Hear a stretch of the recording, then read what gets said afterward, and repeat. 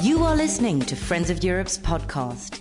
Don't miss our debates on global and European issues that span political, economic, social, and environmental challenges, and follow our website at friendsofeurope.org.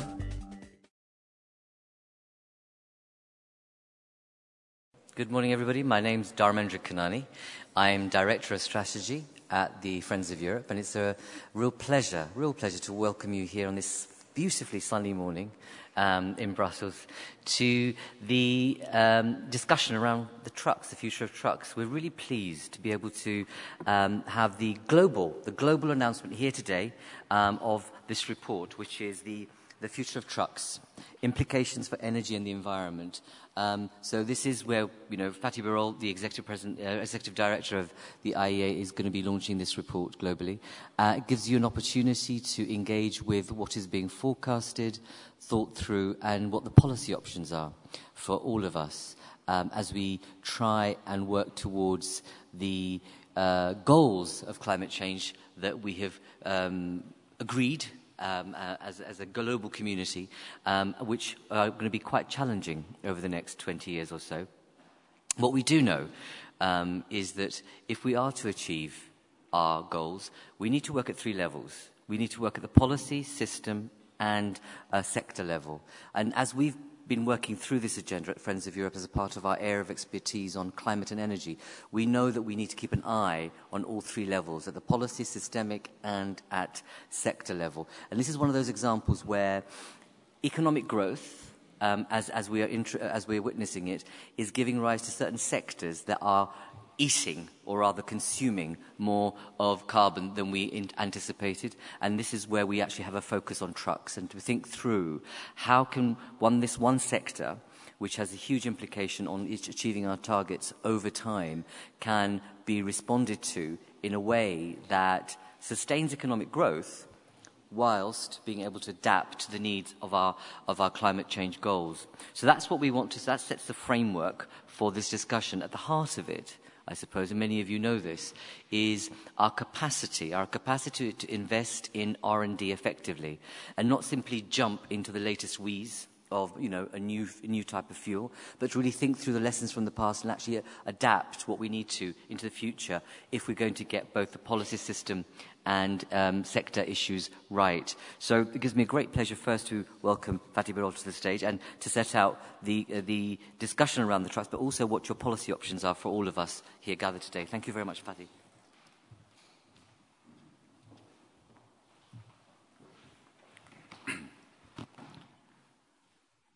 Good morning, Excellencies, Mr. Vice President, dear colleagues. It is a great pleasure to be here today. To be very frank, I am happily surprised that the topic trucks could attract more than 200 people here. I am very happy to see that, as it is very much in line with our intuition of the year. We are going to present you in a minute, and you will find the report on your tables, the first ever study on trucks, their significance in oil markets and environment.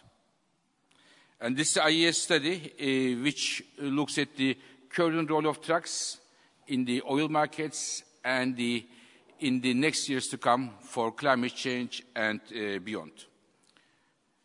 The numbers, when I look at the numbers, I can tell you one thing. I believe trucks, they are an unforgotten elephant in the debate. I will show you the numbers in a minute. And there is a lot of discussion in the transportation sector on cars, electric cars, which we should have. But when you look at the numbers, cars and trucks, I think we have forgotten this debate, and it is the very reason we made this study. My special thanks go to European Commission for the great support we have received. We look at the entire world, of course, you will see in a moment, but the support we got from European Commission is very much appreciated. Especially, we are honored and privileged to have Vice President Šefčovič with us here. January this year, when I had the idea to ask Vice President Davos, Marosh, we are making such a study on trucks. I was trying to explain the significance of the study and try to invite him to this very event. He was already aware and he kindly accepted to come here. Thank you very much, Mr. Shevkovich, to be here with us today. With the Commission, as I said, we work very closely. I appreciate also the excellent work we have with DG Energy, with Dominic Ristori and his team, as well as Joint Research Center, with which we organize a workshop on this very issue.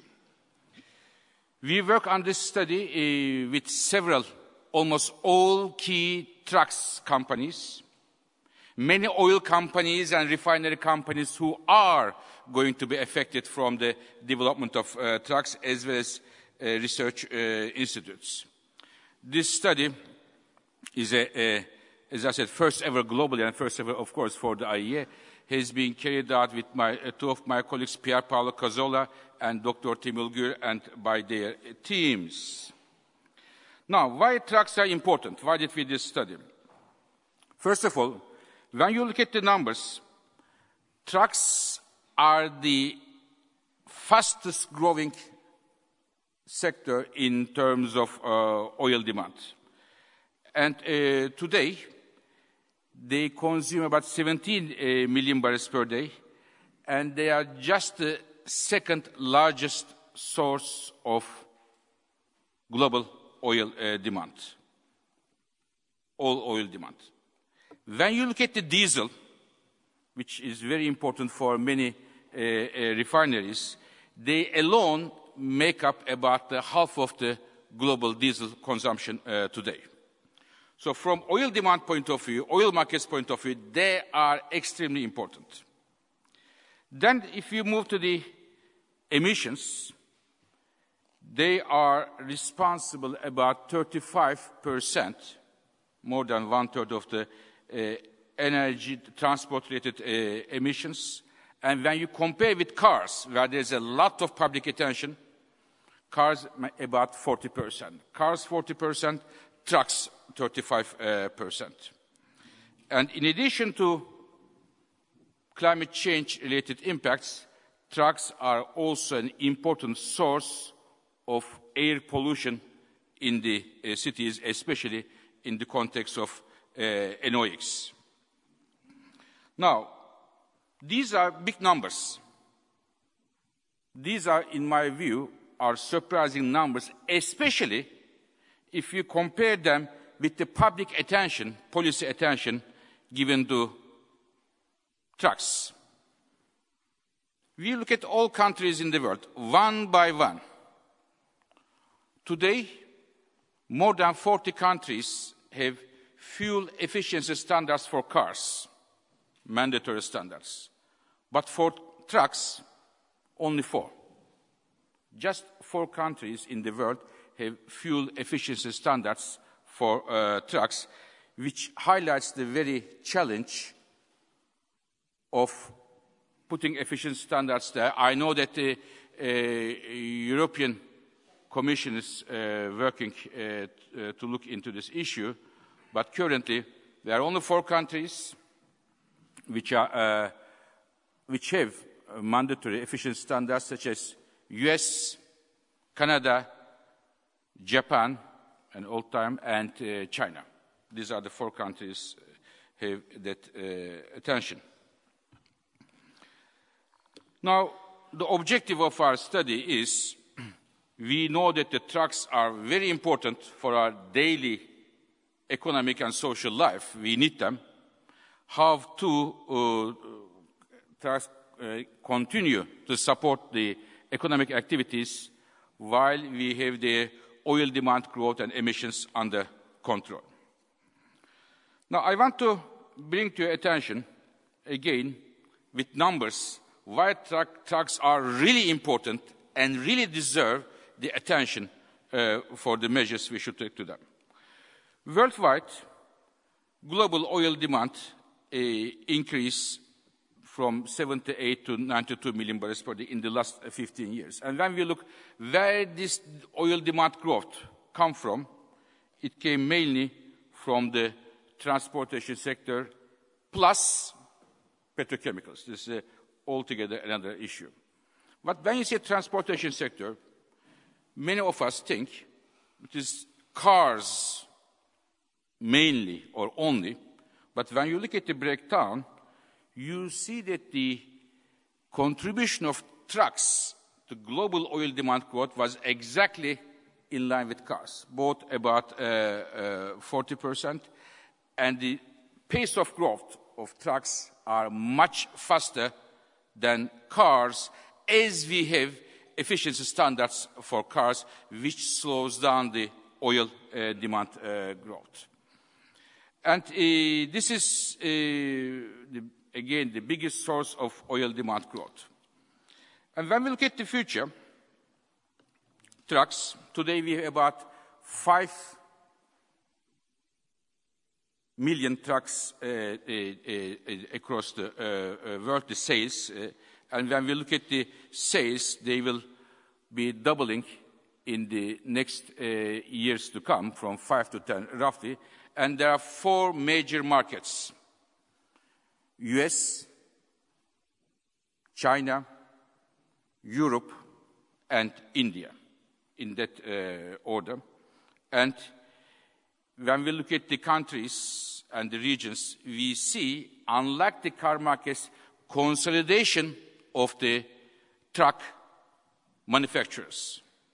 For example, in Europe, 4 manufacturers, they are responsible about 2/3 of the trucks production. These are the Daimler, Volkswagen Group, Volvo, and Renault-Nissan. So 4 of them altogether responsible about 2/3 of the truck manufacture. It is a similar picture in, for example, India. More than 50% comes from Tata. It's the same in the United States. So the number of actors are rather limited, unlike the cars. And one of the reasons, perhaps, why there is much attention on cars, not enough for trucks, is that when you look at the fleet today, we have 1 billion cars in the world. 1 billion cars. And this compares about 60 million trucks. 1 billion cars, 60 million trucks. Perhaps it is the reason why we don't pay enough attention to trucks, even though their contribution to oil markets and CO2 emissions are comparable, if not higher, in the future than cars. Now, about emissions. A big challenge for all of us, global emissions. And when we talk about emissions, there is, in addition to cars and trucks, there is a growing attention given to aviation, for example. They are making, in the next years to come, major contributions. It's an area that we have to look very closely. But a big portion of the discussion is focused on coal today, generally, in the energy markets, in terms of the climate change. If you look at the emissions coming from the all of the world's coal power plants in the next 35, 40 years, 2040, plus all the coal used in the worldwide, in the industrial sector, making iron, steel, whatever. If you put all of them, the coal use in the coal power plants plus industry, they are smaller than the emissions going to come from the trucks if we don't change the policies. Just put it on the table, how important to take measures on the trucks. The trucks' emissions growth will be higher than those in the emissions going to come from the coal-related power plants and the coal-related consumption in the entire global industry sector. And when we look at the future, they are a major contributor to CO2 emissions. Now, up to here, perhaps 3 things, if I may summarized, they have been and they will be a major contributor to oil demand growth, as such having a big impact on the oil markets.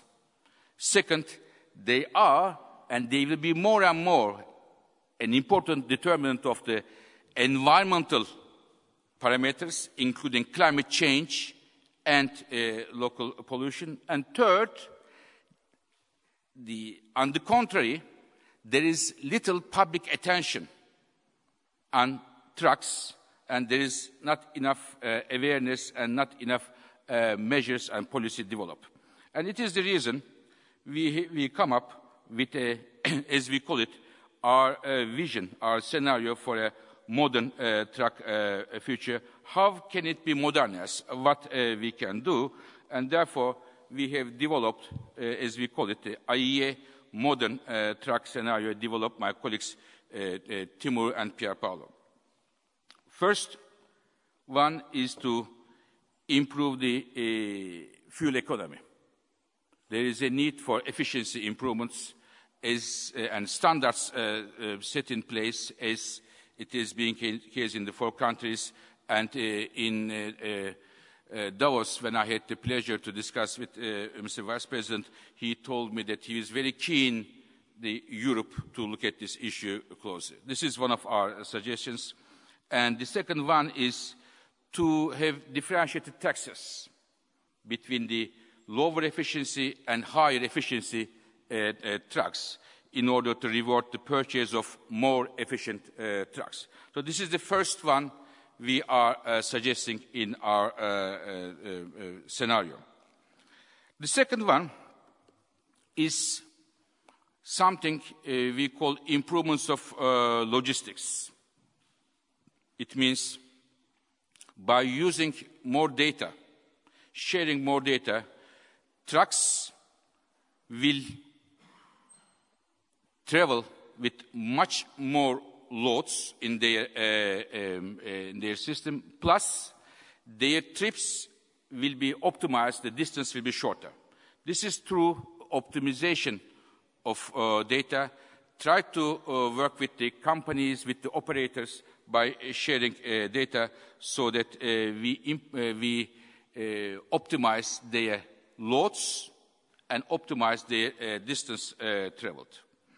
And third, in the longer term, there is a need for increasing R&D efforts in order to make use of alternative fuels, such as making use of natural gas, advanced biodiesel, or electric trucks, as well as making use of hydrogen. So these are the 3 suggestions we have. Fuel efficiency standards to improve the efficiency and improve the logistics here and find the optimal distance traveled and the load carried by the trucks. And third, with the long term, support the R&D to look at the alternative fuels and build the infrastructure for that. When we look at our scenario and what is available here, we have again seen that the biggest chunk of the improvements come from logistics, followed by efficiency, as well as the parts coming from the fuel switching from oil-based products to others. Of course, it is easier said than done. Compared to, for example, when I compare this to the emission reduction in the power plants, or in the case of the industrial sector, it requires much stronger policies as there is a rigidity in the system. To finish our remarks, let me tell you that we believe we are not the enemies of trucks or anything. We believe trucks are doing a very important work. They are delivering goods, commodities from one distance to another to make our lives, economic lives, much more productive, much more easier, and bring them to the shops. Therefore, they are a very important part of our economic life. This is number one.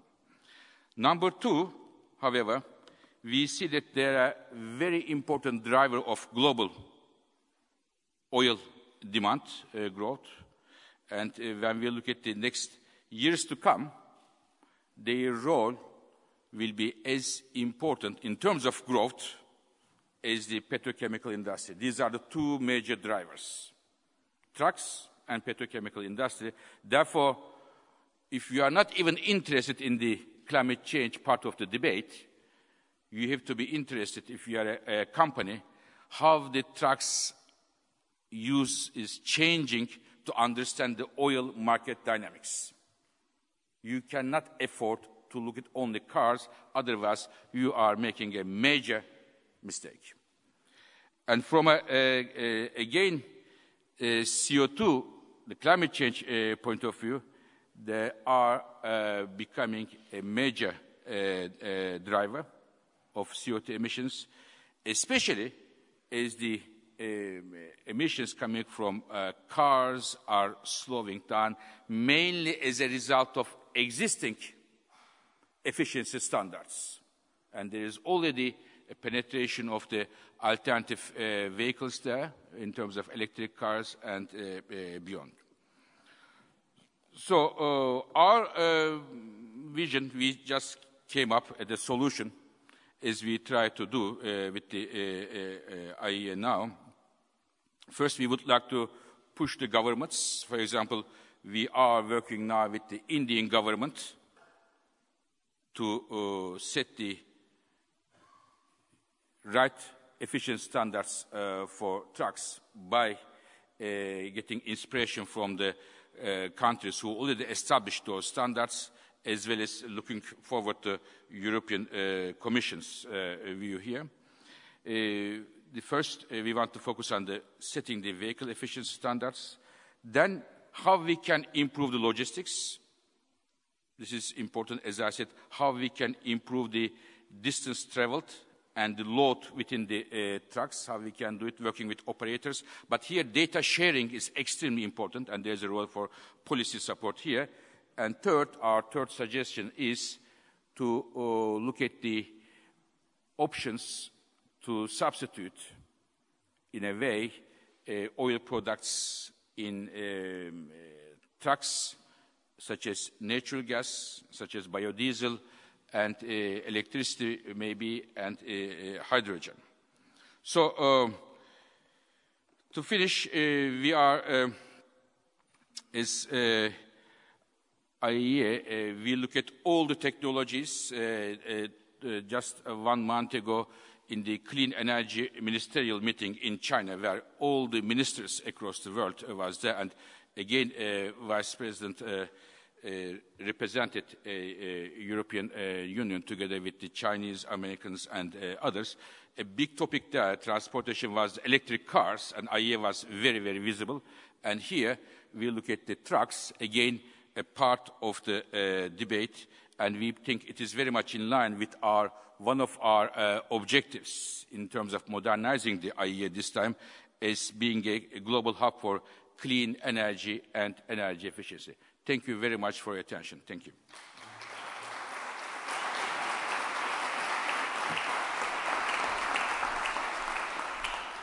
Thank you. Please take a seat. Can I invite the other speakers to take their seats, please?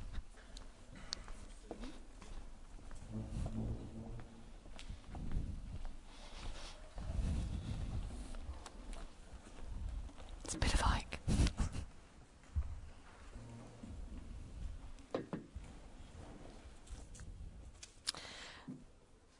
Thank you for that, Fatih. As ever, you have the capacity to make something that could be potentially really boring or complicated, really simple and effective and easy to understand. And your presentations are always very welcome for their ability to get to the right at the heart of the issue.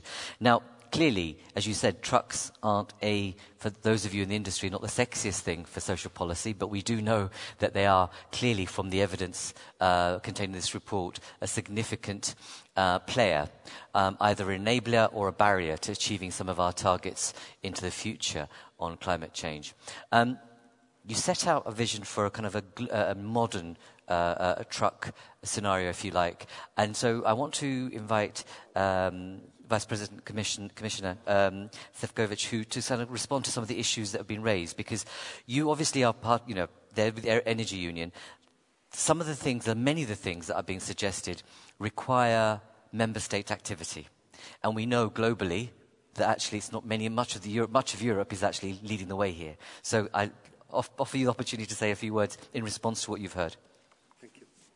Thank you very much. Good morning, dear Fatih, ladies and gentlemen. I was surprised that Fatih saw that trucks are boring. Apparently, he hadn't been with me in many of the social dialogues we had with the trucks industry, and he could see that truck industry actually very, very alive, and they're going through very important transition, and therefore I would say that if it comes to the truck industry, it's definitely not the forgotten elephant in the room anymore. And therefore, I really would like to thank Fatih for the timely presentation of this report. And I'm very glad that all the topics which we are raising in the course of transforming energy landscape in Europe, we can do it in such a close cooperation with the International Energy Agency, because the input and also the analytic capability is extremely useful when we propose new legislation, or where we set up the framework for the new European discussion, as we have already done it for the mobility issues in Europe. I think if we would just try to make a kind of conclusion by one word from the report Fatih presented, what it should be. Clearly, the word would be urgency. We need to act. We need to come up with a solution to the challenge which the truck industry in various aspects, as it was presented a minute ago, is presenting for Europe. And therefore, I hope that not only we in the Commission, but many of our colleagues across the Member States, the representatives of the truck industry, would study this report very carefully, and just to become better informed, just to see the scale of the challenge, and also to understand why we clearly feel in the European Commission that now it's time to act. I think Fatih made a very good link between the energy security, greenhouse gas emissions and air pollution on one side, and the road freight transport on the other side. And this is something what I think we have to bear in mind when we discuss this issue. At the same time, I think it was also quite obvious from the current situation, but especially from the incremental curve of growth, if it comes to the potential greenhouse gas emissions, or if it comes to the number of trucks which would be on our road, that this is the global challenge.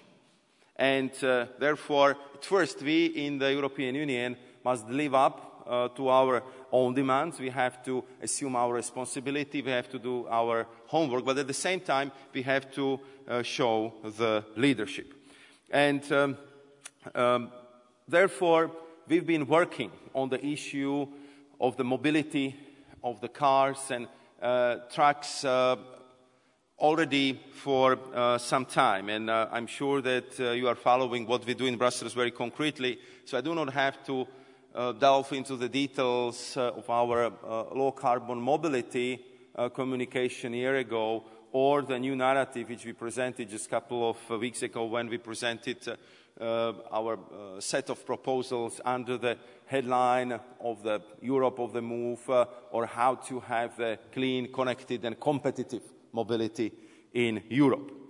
You have seen that our first part of the initiative presented such a wide set of measures designed to make traffic safer, to encourage smart road charging, reduce CO2 emissions, air pollution and congestion, cut the red tape for the businesses, fight illicit employment, and ensure proper working conditions for everyone in the sector. And of course, our objective is that the transport sector must be competitive, but at the same time socially fair, and we would like to achieve it through the advancement and use of the new technologies and the digitalization. As Fatih described, the the IEA have identified such as 3 key enablers on modernizing the truck industry: encouraging vehicle efficiency, supporting systemic improvements in the road freight operation and logistics, and boosting the use of alternative fuels and alternative fuel trucks. I totally agree with him. And if you allow me, I just comment very briefly on how I see these 3 opportunities and how we can use them in Europe. Our estimates suggest that the freight transport in Europe will also grow, and will grow quite significantly, by some 60% between 2010 to 2050. Heavy-duty vehicles account for around 25% of EU road transport CO2 emissions, and heavy-duty vehicles emissions are to rise by up to 10% between 2010 and 2030. So it's already here. We are already in that curve. And the figures make it obvious that we have to take action, that we must promote more fuel-efficient heavy-duty vehicles, not only to curb emissions, but also to ensure our competitiveness in the global race for clean technologies. Our mobility package from May of this year already includes the proposal on monitoring and reporting of CO2 emissions and the fuel consumptions by heavy-duty vehicles. Manufacturers of the new large trucks would have to calculate their CO2 emissions and fuel consumption as of January 2019. And we want to collect and publish this data. At first, I would say to increase the transparency and to close the knowledge gap on vehicle performance. We just simply want to know what's going on in the European truck industry. How much do they really emit? How each of the trucks is doing comparing to others. So we would have better, more precise information, and the consumers and the customers would have a better choice. We believe that if we would have this transparency and the precise information, this would enable transport operators to make better informed decisions on purchases and thus reduce fuel bills, which can, in the case of small and medium-sized enterprises, represent around 30% of the operating costs. In addition to this, we aim at proposing new legislation on heavy-duty vehicles' fuel efficiency standards in early 2018. And as you know, this will be first ever EU legislation specifically addressing heavy-duty vehicles' emissions. And I'm very glad to Fatih that he reminded us once again that we are not pioneers in this effort, because United States, Japan and China already have such standards and they are respecting them. Of course, our proposal will not be copy-paste, but will be based on a solid impact assessment, and we want to make sure that when we propose the new standards, that we will be proposing the most suitable solution for the European Union. So if you allow me, I would move to the second enabler, to the systemic improvement in road freight and the logistics. I think we all agree that we need a more efficient system. Digitalization, big data, automation, self-driving, low-emission vehicles, the Internet of Things, 3D printing, artificial intelligence, all these are potential game changers for the entire system. I was very impressed when the mayor of Rotterdam was already telling me that they are trying to calculate how much 3D printing can affect the operations in the port. How many spare parts, how many materials we would be still importing to Europe, and how many of these products which we import today could be in the future easily 3D printed on the sites of the companies which they are using. The numbers could be staggering. At the same time, they are already calculating that how much you can optimize your operations if you really would be able to put the small chips on most of the products you deliver, you transport, because then you can better plan, you know where these goods are and how you can better plan the route for the trucks to collect and distribute them. All these things are happening right now, and I think that we in Europe have to be absolutely prepared for this new revolution which is taking place in all spheres of industry, including the trucking and including logistics. Because they can make a real difference in terms of efficiency, competitiveness, and better use of existing resources and infrastructure. So if I would have to sum up this part of my presentation, I would say that data is the new transport fuel and driving the development of innovative services. Better information on traffic and infrastructure, supported by truck routing system. This would enable speed and route adaptations and thus reduce fuel consumptions.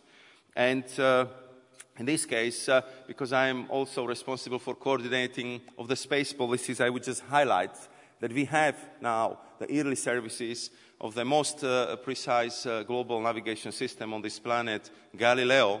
They are providing the early services as of January this year. So let's use the signal. Let's use it for build new navigational system. Let's use it for development of the new smart tachographs, which allow us not only to track the goods, but also to plan the routes for our trucks better.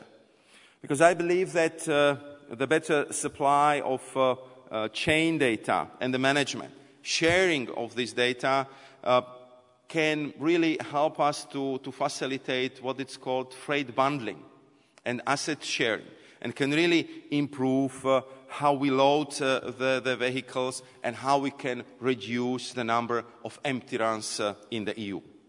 Automated and connected vehicles and connectivity will allow for real-time adaptation of planning and thereby enhancing logistics efficiency. And what is very important, better information on the greenhouse gas emissions from transport services can facilitate benchmarking and drive overall efficiency gains. But even if innovation means a better use of existing infrastructure, it will still be difficult to accommodate rising mobility demands to avoid saturations of the road system. I'm very often talking to the mayors. We are working with them on smart city concepts, not only for Europe, but the worldwide. And I was always under the impression that when we talk about the challenges between the mayor's duty to the citizens of their towns and organization of the industrial lives of the city, that the major problem would be air pollution. They're telling me air pollution is a very important problem and we have to deal with it.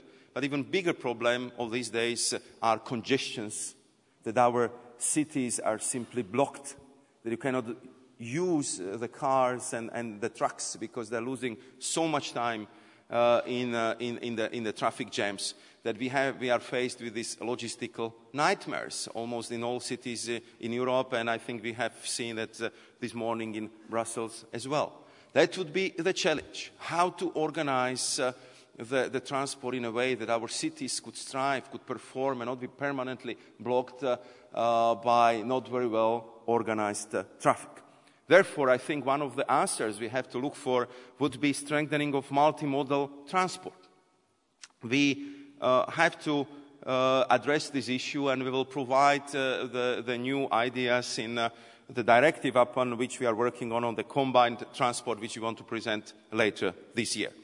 So to sum up, I have to say that we must use all transport modes, and we have to combine them. And for this, we would need to overcome technical and administrative bottlenecks, and we have to develop right physical and digital infrastructure and operate corridors and hubs as a network.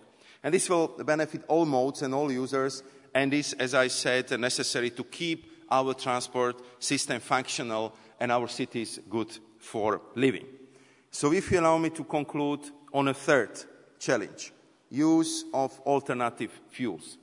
I think here we need a gradual transformation of our transport system as well. For this, there is no single fuel solution. There is no silver bullet which would take care of all the problems. All main alternative fuel options must be pursued with a focus on the needs of each transport mode. Since public procurement represents a large part of the market, it can stimulate demand for low or zero emission vehicles.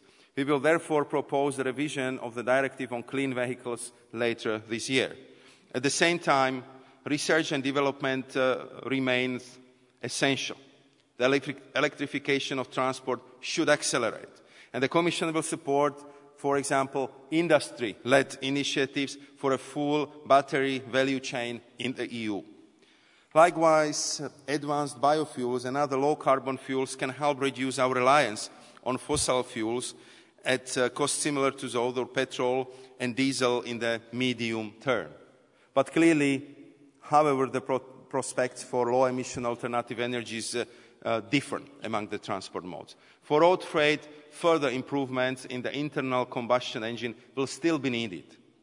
And in the medium term, advanced biofuels and natural gas will be particularly important. The potential of natural gas can be increased significantly with power-to-gas technology, with the use of bio and synthetic methane. And I can tell you that when I'm talking to the truck industry representatives, I hear quite often, we would like to use more of a CNG or LNG in our trucks. But you have to talk to manufacturers, because currently these trucks are 1.5 or 2 times more expensive than the diesel cars. That we should do something about that, and I think it's the task for all of us. But we are also clear that the availability of the most alternative fuel depends on dedicated infrastructure to deliver them outside the current refueling system. That's the challenge for the trucks, that's the challenge for vans, that's the challenge for personal cars. And therefore we are working on a new initiative to accelerate the rollout of alternative fuels infrastructure across Europe, and we will present this as a part of our mobility package later this year. So to conclude, let me recall just 2 insights of IEA report. First, that addressing the problems of the road freight sector is challenging, but possible.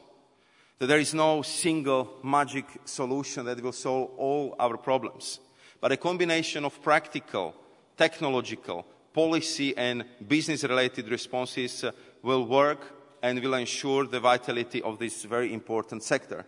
And secondly, that there is a need for cooperation and coordination across many sectors and stakeholders.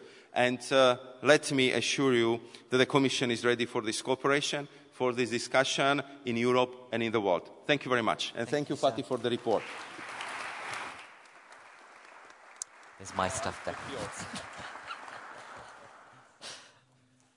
That wouldn't do. Thank you very much. Thank you. So that's quite a menu of things that you've set out there that we'll hear about later this year and into the future. I'm sure there'll be questions, however, from the audience, and I hope so, just to keep this fresh, lively and engaging and provocative about the how and the implementation and how do we get member states to participate in this quite challenging agenda you've set out, quite an ambitious agenda, which I think is what is required. But I think there'll be questions about the how as we move forward. So we've had a policy view, we've had a system view. Let's go into the sector. And I want to invite John, if you take the mic from there, please, and give us a kind of a sense of your reaction to the report and what, from your perspective, are some of the key challenges. Unfortunately, you only have 5 minutes to do that. Tall order. Sorry? It's a tall order. Sure. Okay. So, Dharmendra, thanks very much. And first of all, I'd just like to start out by congratulating the IEA and Fatih on a really excellent report. Covers a huge amount of information and has really good balance across the global issue and how it compares with other issues as well. It's been my weekend reading. I still haven't got through all of it. Very impressive. It's truly a global challenge, trucks and the growing emissions. And I think if there's one thing that stood out from your presentation so far, it's that graph that shows the growth in emissions of aviation, coal and trucking globally that really helps us understand and puts the problem in context. Trucks are indeed a very interesting challenge because they are intrinsically linked with GDP growth globally, and so we have to keep in balance. We want the GDP growth, but we want to try and manage those negatives as well. So I speak for an industry that produces diesel fuel, and of course that means that everybody wants to use less of that. We understand that. And that means even if you're using a diesel truck, you still want to use less of it. And we understand the political ambition to move on to other sources of energy too. I also speak for an industry where many of the companies, in fact, have already invested heavily in renewables and have extensive experience of investing, sometimes making that a success, on some occasions writing off those investments as well. So very deep experience of trying to make the energy transition work. And so we welcome the opportunity to be part of the dialogue. The scenario we look at as our industry, as we look at that, we are convinced that there's a case for liquid fuels for the long term. And that graph that I referred to, with huge growth in aviation and in trucks, says very clearly we'll need to make liquid fuels work in the long term. There are some inherent sort of infrastructure issues that make liquid fuels very efficient. We already have the infrastructure. And while there are arguments around electrification for why you get better efficiency at point of use, there are arguments in support of liquid fuels about the efficiency of infrastructure that's required. Very little is required to get it to the exact point of use. And the energy density argument is compelling for trucks and in particular for aviation. We think the discussion we should have in Europe is not only about what is the solution for Europe, but also what can Europe do to take a leadership position to make a difference. The graph that we've seen actually shows that the real opportunity to make a difference is more outside of Europe than inside in Europe. It's noticeable that we have fantastic intellectual property in the area already in trucks, engines, internal combustion engines, and liquid fuels. And so one of the opportunities here surely is for us to produce technologies and policy pathways that can be exported and can make a difference globally. So we're very much interested to explore that part of the conversation as well. For things to work for business, they have to work over a long term. Ultimately, to deliver the solutions, it will be businesses delivering the solutions, not politicians. But politicians and the political process have an absolutely key role in establishing a long-term vision. And for the type of investments we're talking about to make a difference here, let me just take an example. The advanced biofuel mandate that's proposed under the RED II, as a very rough calculation, it's been suggested to us it might take 50 billion euros to invest to get that built. Now, that's not going to be done for a short time frame policy. You really need a spreadsheet of 15 years or so to present to your shareholders, to your management, to make a business case, to make the types of investments that are needed there. That means it goes over multiple political cycles, whether you're talking about the Commission, member states, or globally. Multiple electoral cycles, which means we need a consistent vision that is shared across lots of different stakeholders, so investors can believe whatever price signals, whatever policies are in place, will be in place for the long term, so you can make investments for the long term. So one of the things that's really key for us, and an interesting part of the discussion this morning, is how do we establish that vision for the long term for multiple technologies that would actually include evolution of the liquid fuel and all the things that are necessary to meet existing and possible future policies around liquid fuels. So, looking forward to the discussion. I'll leave it there. Thanks. Okay. I'm sure there'll be lots of questions about, who pays, and that big question about electoral cycles. And, we don't plan. Our world doesn't plan, unfortunately, because of the nature of the political cycles that we live in. But, hey, let's see where we can get to in the debate. Last but not least, Sophie, you're founder and executive director of Smart Freight Centre, and it was quite interesting that both in Fatih's presentation, it was there, but also I thought in the Vice President's point made really well about the fact that data is going to be so significant, the sharing of data and looking at digital implications is going to be key. So I'm sure you have a few words to say about that. Well, thank you very much. First, I'm really delighted to see so many women in this room, because when people say trucks are boring, they also say trucks is man, and it's not true, neither of them. So welcome women, and we need... we need. Good for you. Yeah, but I just noted it because many of the meetings where I go to, the balance is not quite there yet. My name is Sophie Punte. I founded the Smart Freight Center as a global NGO 4 years ago. And the reason is because I was working in environment and particularly transport for a long time. And I felt that freight was the Cinderella of transport. It is a sector that's hugely impactful, it's hugely commercial, plenty of opportunities, but is always forgotten, both by policies, by civil society, and often by business. But the way that we wanted to run the organization is about leadership and trying to help companies gain competitive advantage from smart freight. And we help them remove the barriers along the way. The mission, of course, is clean freight, decarbonize the sector and looking after air pollutants as well. So how to make road freight sustainable? And I commend the publication because it's a really challenging topic and a lot of opinions are there. And it's finally consolidating some views on the future of trucks and what the potential is that I think this report contributes to. We need 3 conditions for this to work. First, you need to look at it from a business perspective. This sector is commercial. If we're able to find the things that drive business and push the right buttons, we can decarbonize the sector much, much faster than we can do with passenger transport. The opportunity is there. We need to just combine profits with society. The reasons why business do this is 3 things. Compliance, cost, customer, 3 C's. The broader context also needs to be taken into account. The opportunity of the Paris Climate Agreement, Sustainable Development Goals, the European Commission coming out with the Low Emissions Mobility Strategy and the EC Mobility Package provide us the platform now to really do something together. And we need to make sure that we don't just look at CO2 in isolation, but put it in a bigger context. Air pollution is still a major concern in cities. And like you mentioned just before, congestion is also big. In London, for example, 2/3 of the external costs are caused by congestion. And 1/3 is a combination of air pollution, road accidents. And finally, of course, jobs. A lot of the challenges that will come in this sector will be about where the jobs are going to be. Is in the traditional automotive sector. What happens to truck drivers when you automate? And we need to make sure that we take that into account, because if you don't, you're going to get so much more resistance. And finally, the industry trends like technology, innovation, new business models, big data going online is really important. The most important, though, is leadership. And I want to focus on that a little bit more. Business, we need leadership from business. And we need it by having companies measure, report and verify their emissions. And Smart Freight Center released the GLEC framework for logistics emissions, which is one methodology to calculate emissions globally. And we're making that work for business through the European-funded LEARN project.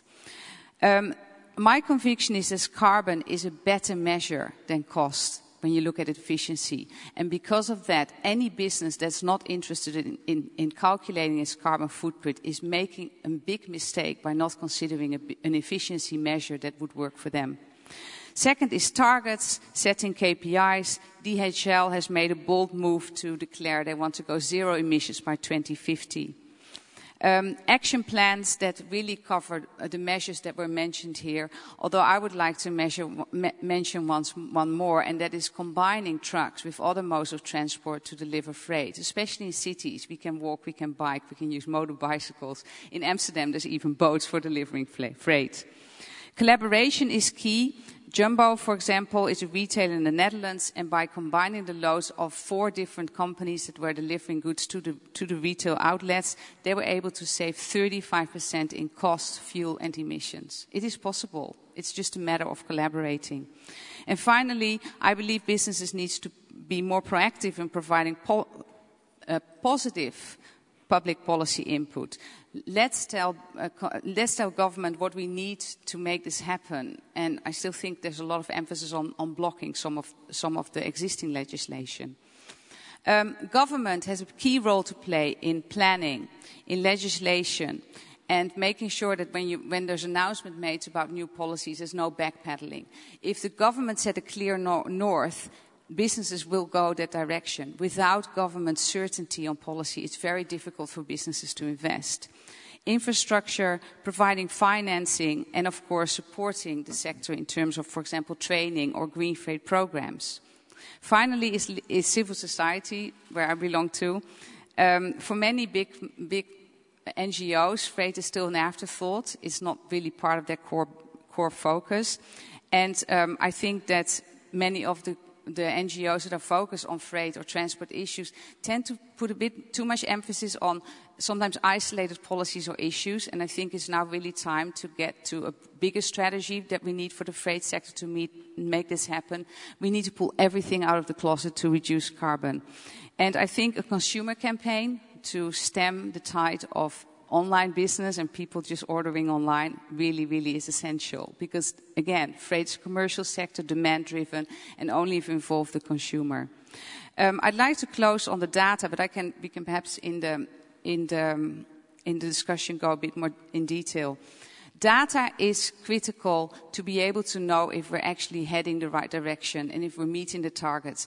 Data is also an opportunity for business to become more efficient, and we need to get that message out there. Right now, too many businesses, especially road freight carriers, are scared to share data because they see it as a way of squeezing them out even more. So I call on the big companies who are using carriers to also make sure that as you share data and you're trying to drive improvements across the sector, make sure you fairly distribute the benefits from it and don't take it in by reducing the contract with those carriers even more. Again, commercial sense, if we make that happen for business, we can really change the sector. And CO2 is a much, much, much better factor to measure efficiency than money ever will be. So with that, I'll leave it at that. Thank you.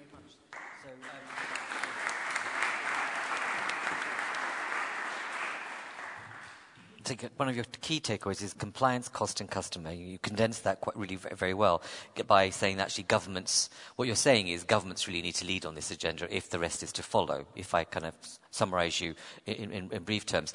And then if we go back to Fatih's presentation, actually what we do know is that efficiency, let's say energy efficiency, different types of logistics, and mixing that with fuel switching is the pathway.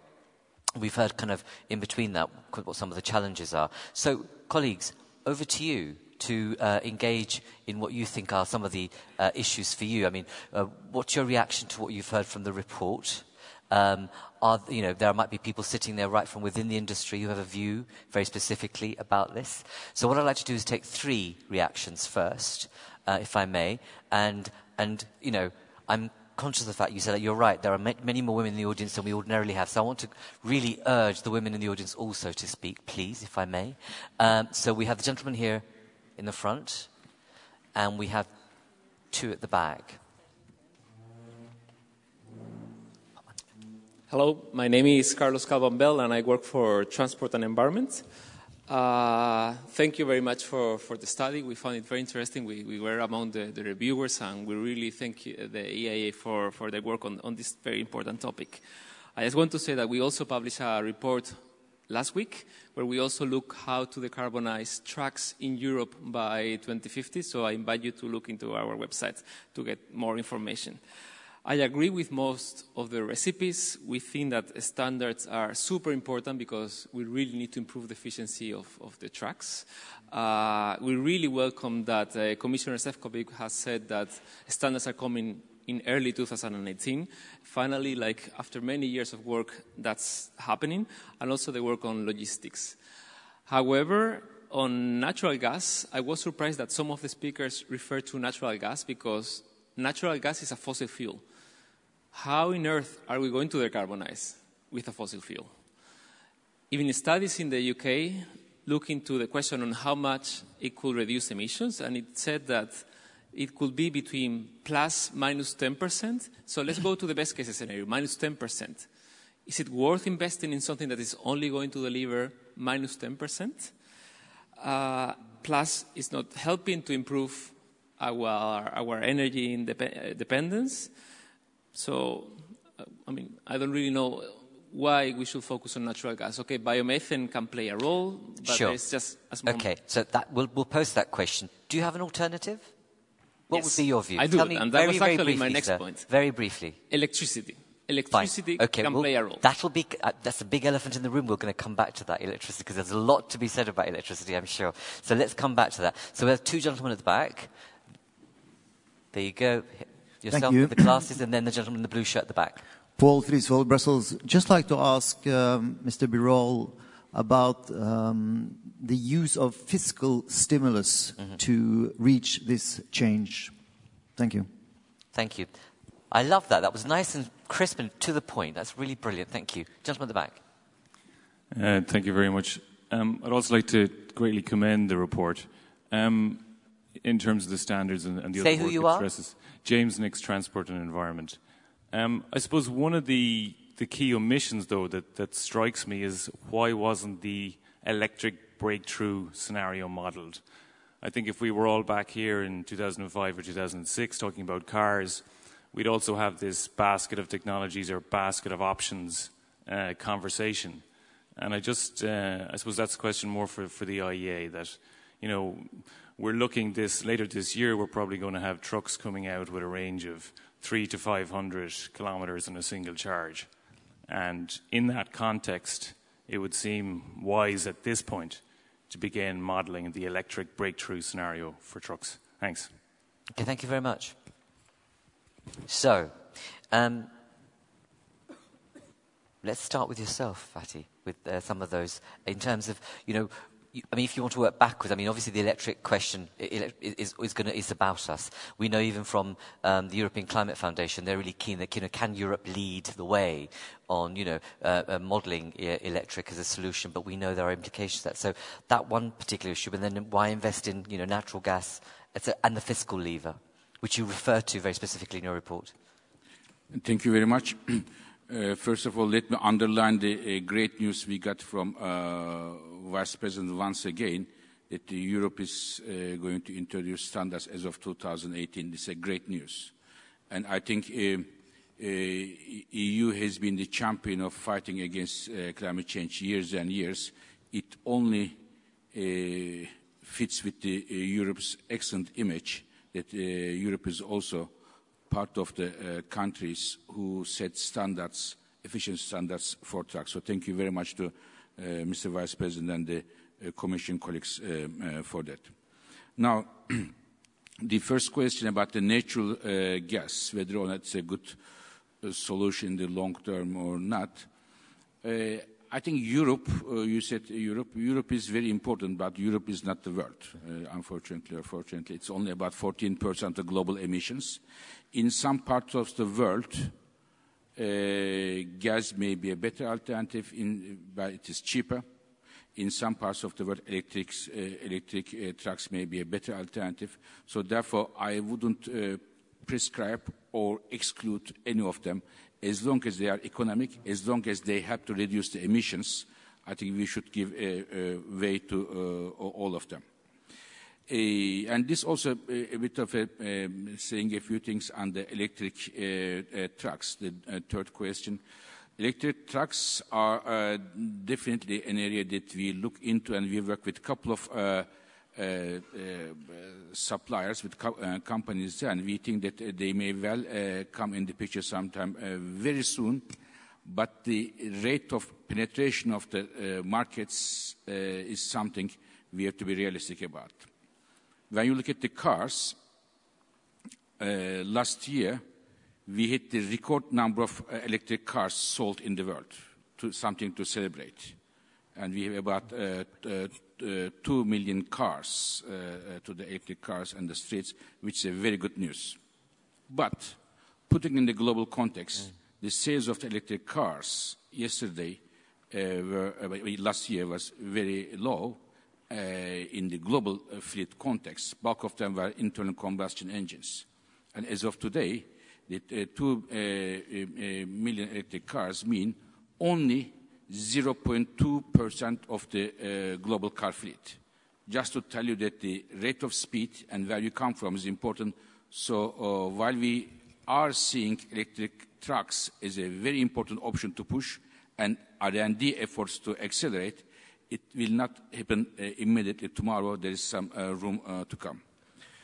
Third and the final point, while it is very important that Europe hopefully will be the 5th region, in addition to 4 I mentioned, put the efficiency standards, we think there is a need for differentiated tax regimes in order to avoid the trucks which have higher efficiency than others, so that there is a financial incentive for the people to go for more efficient options. Thank you. Before I bring you in, John, because I know you want to come in on the fuels question, obviously, but before I do, Commissioner, I'd like to ask you about the question on taxes. What's your view? I know, we've had this conversation about a common tax system. Forget that in Europe. But what's your view in terms of, obviously, reward those who are doing better, but from the Energy Union's point of view, what's your perspective on the taxes question? Thank you very much for all the questions. I think they're very much linked, and I think, as Fatih described, currently we need progress on all technology, because we have, of course, big progress if it comes to the electric powertrains for the cars and even for the trucks.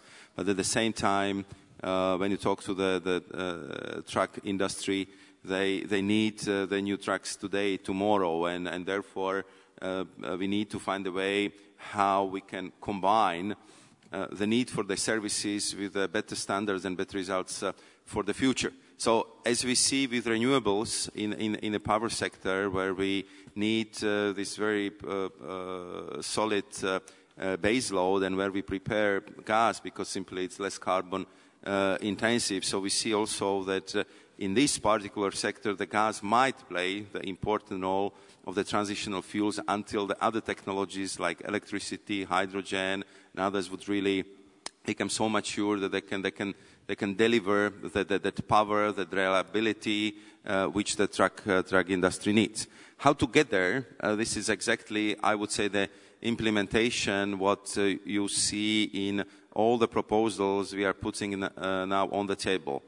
User and polluter pays principle.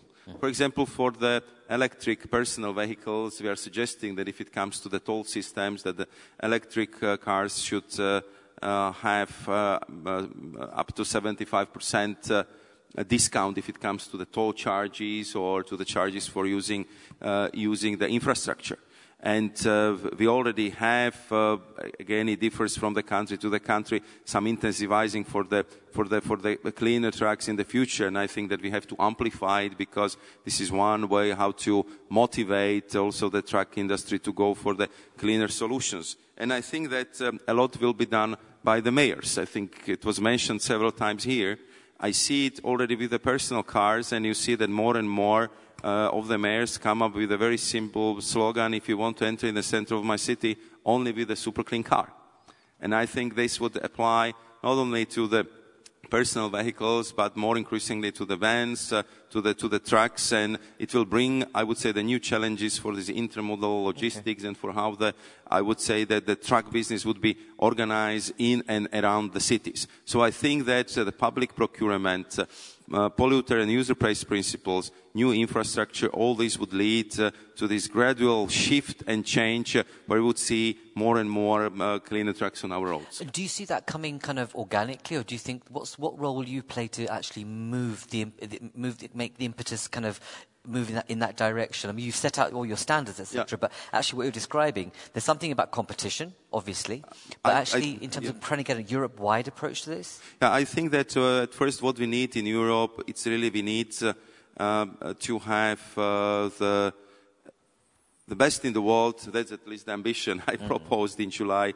The infrastructure for alternative powertrains, and also later on for autonomous driving. If Europe wants to live in this transition and wants to link this transition with the industrial revolution, we have to have best infrastructure for alternative fuels. What are they today? Clearly, electricity, hydrogen, CNG, and LNG, especially for the ships.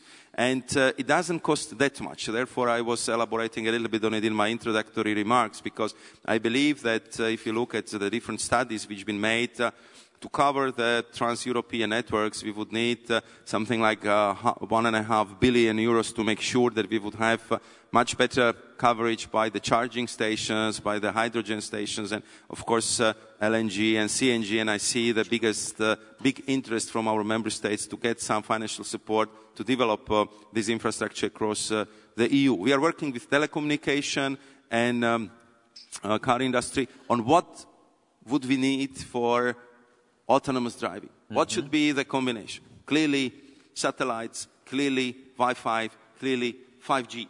And we would need to find, the way how these three signals would actually delivers us the precision we would need for autonomous driving and for precision logistic as well, which I think would be very important intermediate stage. So I think once we would have these modern toll systems, once we would have these clear standards for the trucks, and we already feel that we have very strong pressure coming from the cities, that we would elaborate the policies which would clearly favor cleaner solution for trucking. Okay, all right. I will bring you in, Sophie, in a second. John, question of electric. Thank you. Can I just respond on two or three things and link them By all means, but briefly, if you may. Yeah, That's lovely, sure. of course. So, Sophie, you said carbon is better than cost for measuring, right?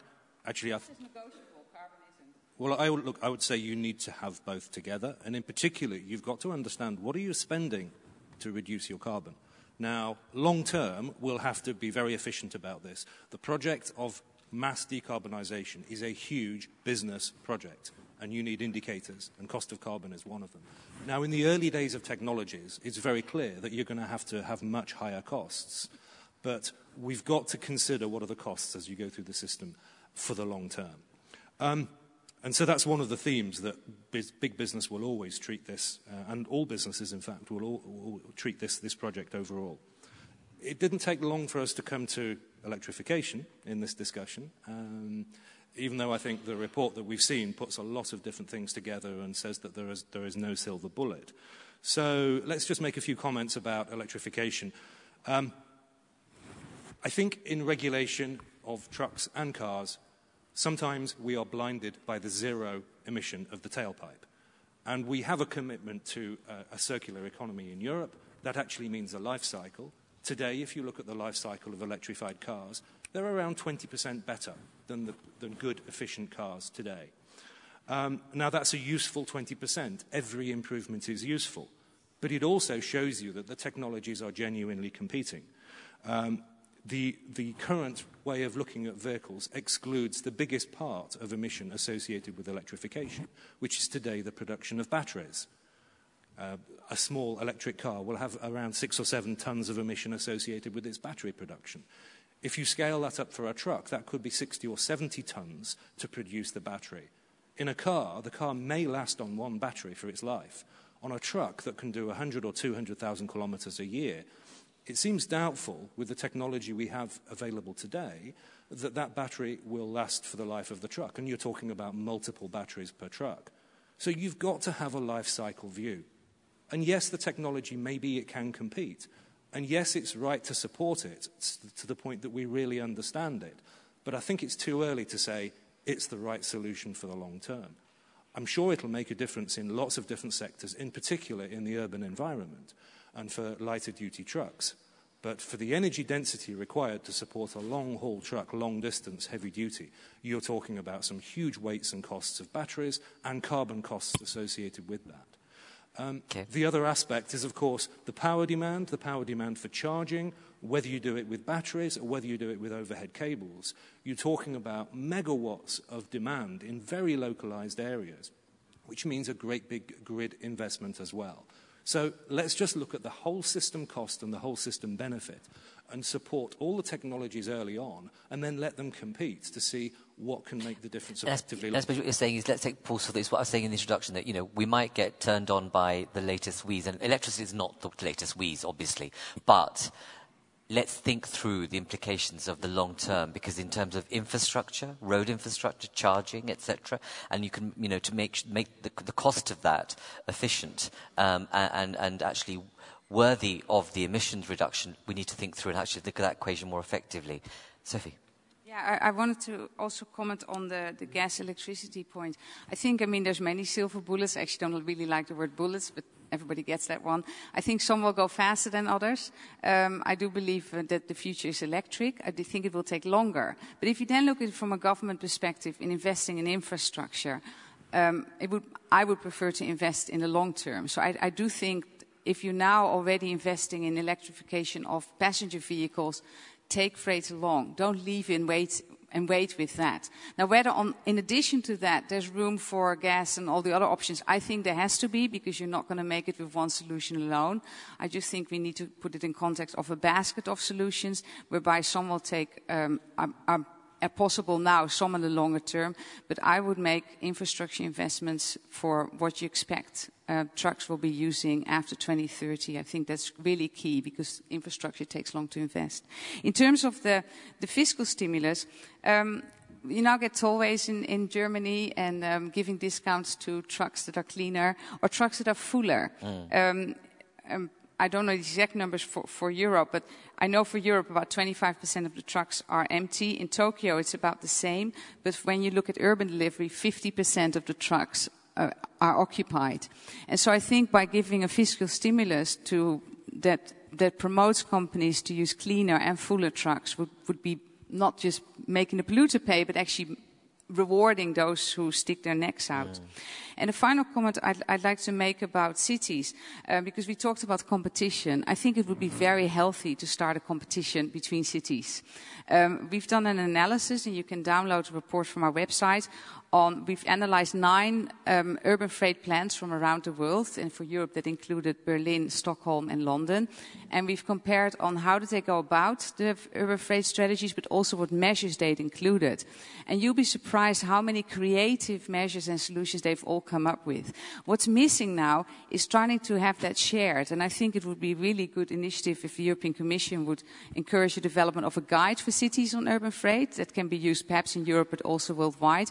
And start collecting the existing practices that many cities are already doing and attach an award to that. I think it would be a really positive incentive for cities to learn from each other and to promote. And coming back to electric, I think electrification of urban freight, we're going to see that earlier than of long-haul freight. Thank you. I mean, there currently exists a network of mayors, the C40 network of cities that are already on this agenda. And freight is always last. Freight is last. I totally agree with you. And it's about how do you kind of engage this particular, but there's ready-made infrastructure, I think, of mayors and cities that are actually on this. There's kind of a potentially an easy win if you're going to kind of engage in some of this kind of policy development. And there's Civitas in Europe, so you've got different networks. Indeed. What I'd like to do is, colleagues, if you could put back Fatty's slide, and sorry, because I was really struck by your pie chart in terms of the modern truck scenario, because I think it kind of really focuses the mind on what the policy agenda ought to be, or where the effort should lie if we're going to move in this direction. So look at this, okay? So logistics and efficiency count for like over 2/3 of what we need to do. Fuel switching appears to be 24%. If we look at that. So I thought I'd use that as a very useful canvas for this conversation, because I think it kind of focuses our mind in terms of where our efforts should be. Back to you, people in the audience, questions. So we have the gentleman there. Can I please urge some of the women in the audience to ask a question? I'm not going to force you, obviously, but excellent. Thank you. And this is not to patronize you or to be, in any way divisive. It's just making sure that, sometimes the role of the facilitator is to urge and encourage. So there's the lady there, there's a gentleman here, and the gentleman here. And I'll come back to the others in a moment. So do you want to start with the lady there, please? And then we'll come to the gentleman. Yeah. 1 second. Come to you in a second. Hi, my name's Tamara Inkster-Draper. I'm from the Cambridge Institute for Sustainability Leadership. I think all of our panelists spoke about the importance of public-private dialogues for unlocking this transition. I just wanted to hear what your opinions were on how we facilitate this dialogue, especially in light of Vice President Šefčovič's push for urgency. Thank you. So how do we urge a public-private dialogue in this context of urgency? Okay, right. Gentleman here. I'm Sergio Barberino from Procter & Gamble. I'm also the chairman of ALICE, the Logistic Innovation Platform of Europe. I have a real question, and it's a question coming from my company. For us, freight transport is important. We move 3 million loads per year. We serve about 5 billion consumers globally, and most of it is long-distance freight. We do practically nothing in urban. That's done by our customers that are the classic retailers. We set for 2020 our own sustainability target of reducing truck kilometer per goods transported by 20%, and we achieved that ahead of time with a mix of logistic efficiency and model shift. Next year, in January, we need to announce the sustainability target for 2030, with in mind reaching zero emission by 2050. As a company, we made a commitment of staying in the lead, especially given political changes in which not everywhere in the world we have a supporting administration to set the standards for reducing emissions. What would you suggest a company like Procter & Gamble should set as its objective for 2030 next January in order to help the process? So what target should a company set next year for 2030? So that's a very interesting, challenging question. So I'm being challenged here by the lights. That's why you can see me doing this, because like they're right in my eye. So the gentleman just there. Yes, thank you. Again, say who you are. And good morning. My name is Arnaud Chatin. I'm representing Michelin here in Brussels. I won't bother you with tires, but also you must know that 30% of the fuel consumption is due to rolling resistance of tires. So just by reducing rolling resistance of tires, we will contribute heavily as tire industry in the, let's say, reduction of CO2 emissions for road transport. But what I wanted to say is that it seems that we have talked a lot about products and technology and not about human factor. And the first leverage to decrease the fuel consumption in a fleet, transport fleet, is the driving style. Is the what? Sorry? The driving style of the drivers. Don't you think that training and monitoring of the training on drivers could be a very good element to take into account for green public procurement? Interesting question. Okay, thank you very much. Can I turn to you, Commissioner, first, about the public-private question? If you could tend yourself to that, because clearly, you know, from a government perspective, you have a huge lever to be able to broker this kind of dialogue. So, I very much appreciate this question, because I think without much better understanding, cooperation, and I would say such a common push between public and private, we will clearly not be able to deliver the change we needed, or I would say to do it in a time frame we need.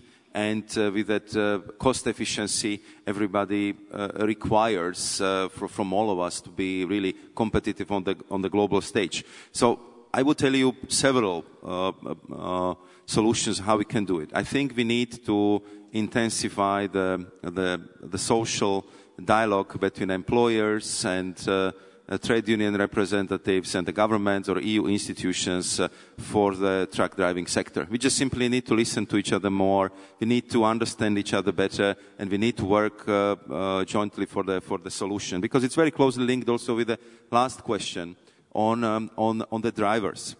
It was very sensitive discussions we had in the European Commission, and I think we have all over the EU.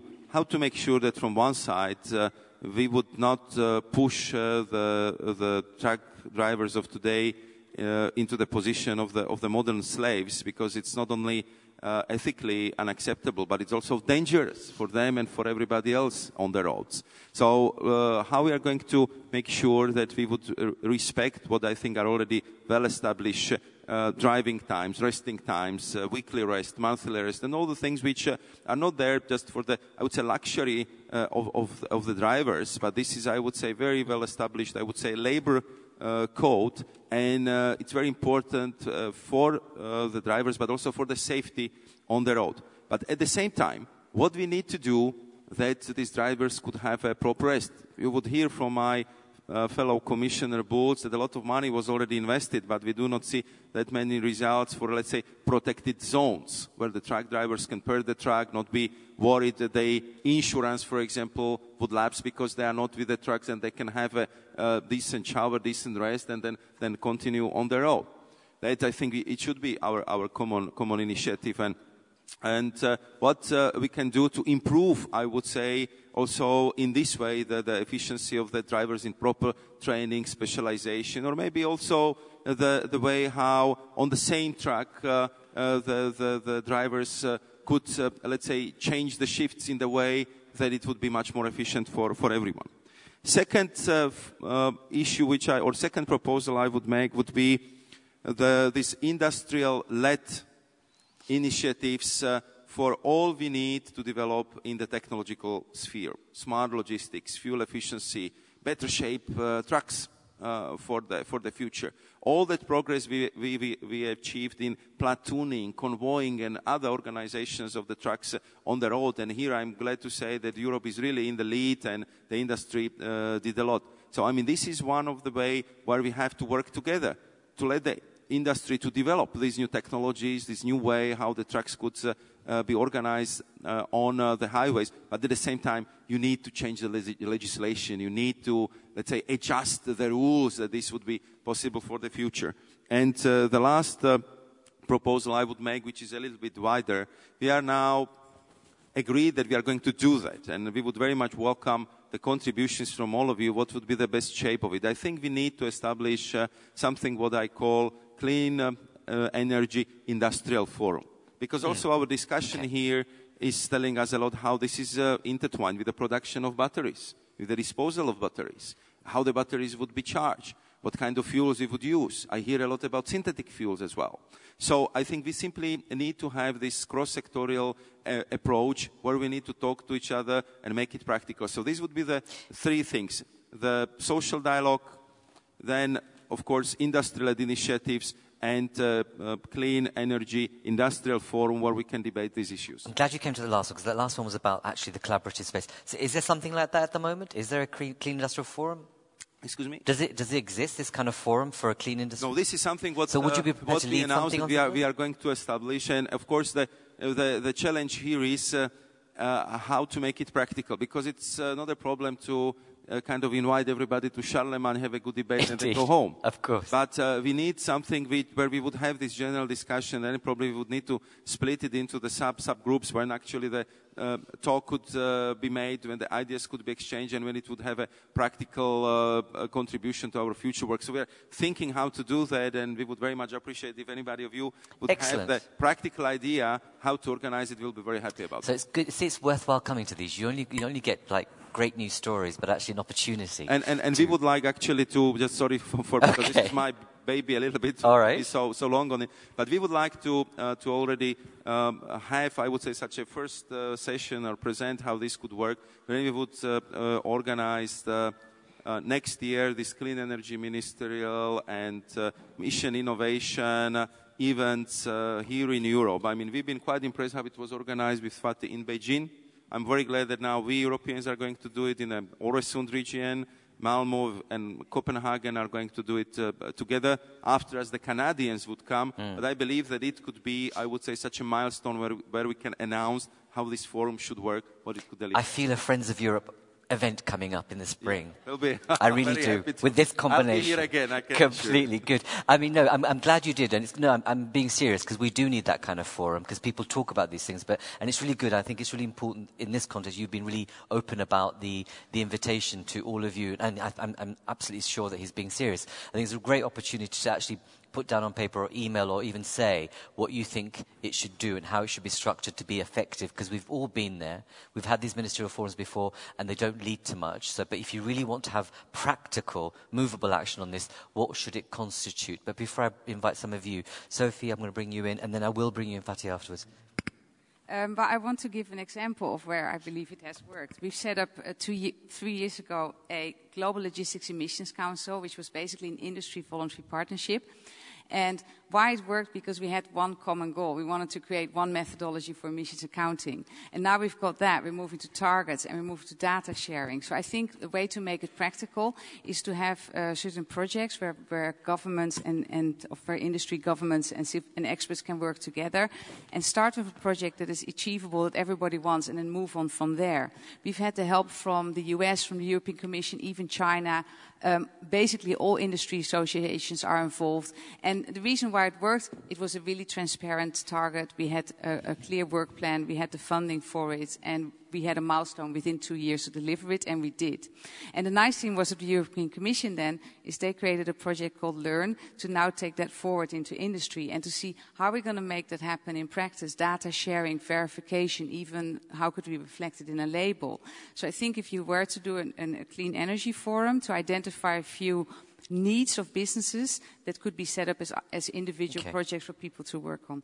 Target 2030 by 2030, 50 by 2050 is absolute minimum. I would say it's target 0 by 2050. Okay. That's bold of you. Thank you very much. Fatih, I'm going to ask you to answer that question about the target in particular, if you could, and then we'll come to John in a moment. First, let me just once again congratulate the Vice President for the new baby. So for the new baby. Congratulations. He has a lot of babies, I have the feeling now, so this is congratulations, Mr. Šefčovič. Now, I want to talk about the question, what is needed for a good public-private dialogue? First, if you look at generally, you need a right democracy for that, so people who want to listen to you. So this is the prerequisite for that. And second, you need a real issue which is important for the public, but also private sector is a part of it, and the public sector is able to make the private sector understand that there is also a benefit for the private sector there. So private sector, by definition, their main objective is maximize the profits. So we have to be frank here. Of course, by looking at the sustainability and this and that, but there is a need for public sector to make the private sector understand that this issue, whatever the issue is, important for their profits, important for their business plans. And this is the very reason why IEA, we put these trucks on the table and call it, this is a forgotten elephant in the debate, both for oil markets and also for the climate change debate, and we will follow it up. And training issue, our colleague mentioned there. This is one of the issues that we discuss in detail. Trainings of the drivers in our report, you will see there. By the way, I should tell you that our report is freely downloadable, if I am not wrong, in our, unlike most of our publications, they are sold at very, very high prices, but this is freely downloadable. You can download that one. And for the target, I don't want to set targets. We are not the authority for that, but I would like to congratulate our colleague to already using the already available tools, improving the logistical efficiency, which is good for the environment, but which is also good for their business and profits. Once again, I wanted to stop here. Do you want to ask the question about the kind of public-private partnership? Because, you know, given the voice you represent in terms of the opportunity that would present to move things forward effectively? Let me just think for a minute. The sums that we're talking about to make a real transition are probably beyond the public purse capability long term. I think that's one of the things we have to be clear about. One of the things we have to recognize is that Europe's position on leadership is actually making choices for some technologies that are more expensive, at least in the medium term. You know, let's face it, the incumbent fuel is diesel fuel made from petroleum. We have $45 a barrel today and little real prospect for a much higher price for the foreseeable future. There's lots of petroleum available. Petroleum is still very good value, very cheap globally. And globally, taxes are typically lower than they are in Europe.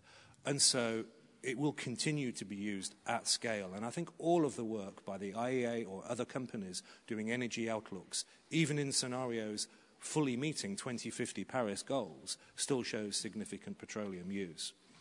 The amount of money involved to do either electrification or alternative fuels runs into the 50 or 100 billion euros in Europe alone, and globally much more than that. The public role there, I would argue, is actually about creating the right long-term framework to assure that those costs can be met and passed on. Because where you're talking about creating a technology or pushing a technology that is more expensive than the incumbent fuel, you've got to have a secure political set of choices and a regulatory structure that allows those costs to be passed on reliably for a long term. And that's why I say actually a long-term vision that can be passed on from one political cycle to the next and make sense to all the stakeholders is the most important public and business dialogue. Sure. If we go back to the pie chart, though, 24% is only about fuel switching. The other there's two-thirds of it, it's actually about logistics and efficiency. Yes.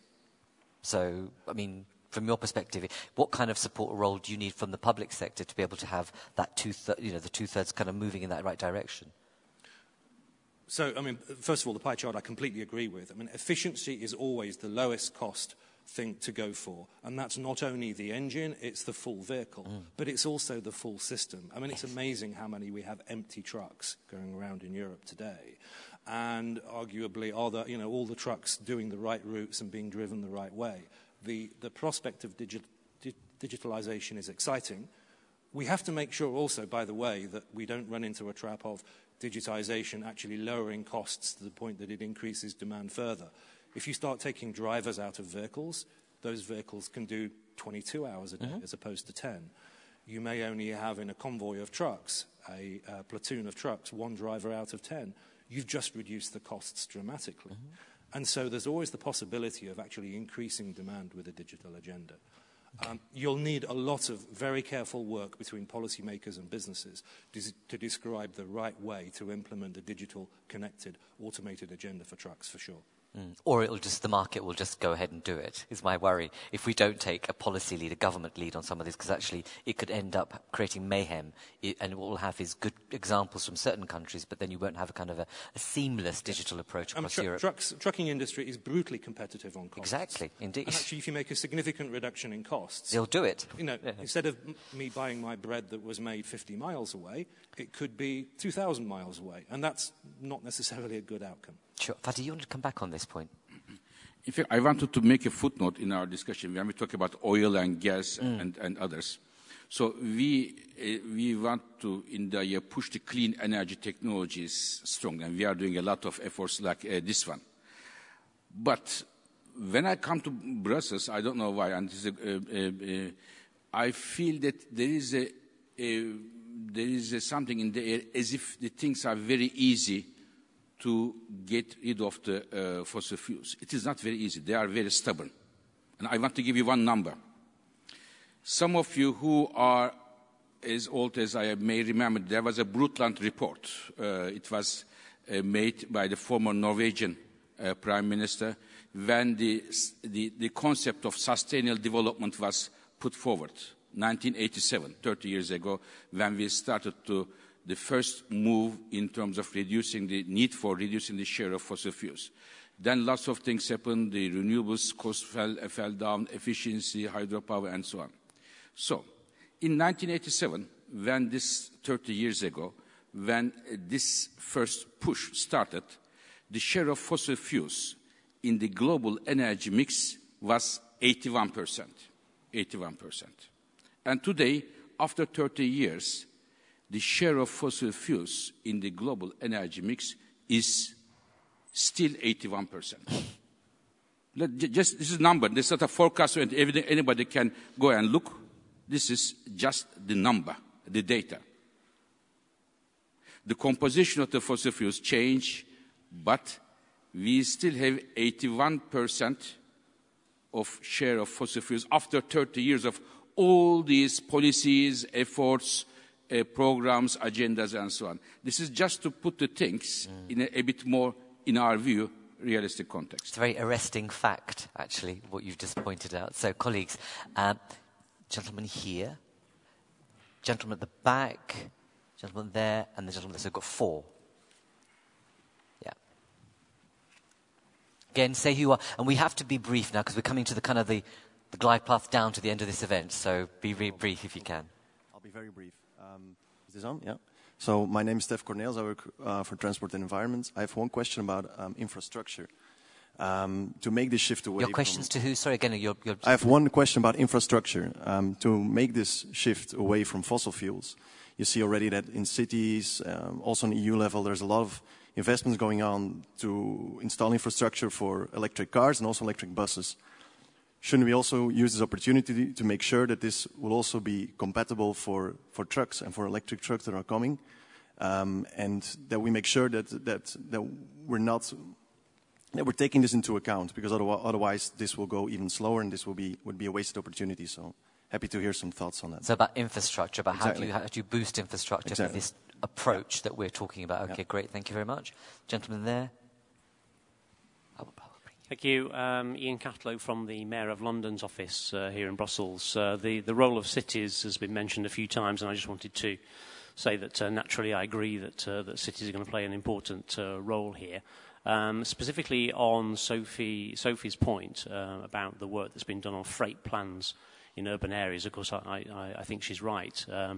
Certainly in London, we're in touch with Stockholm and Berlin and the others who've done a lot of work on this. And in fact, we've set up working groups in the Polis network and the Eurocities network to facilitate the share of best practice. But I agree. I mean, a lot more needs to be done here, and perhaps that's the conversation we should be having with Sophie and indeed with the Commission about how we can broaden this work. Thank you. Okay, thank you very much. Gentleman there in the beige suit, yes. Then I'll come to you. About Ryan, Friends of Europe. Just one question. When do you are afraid of a capacity problem on the highways?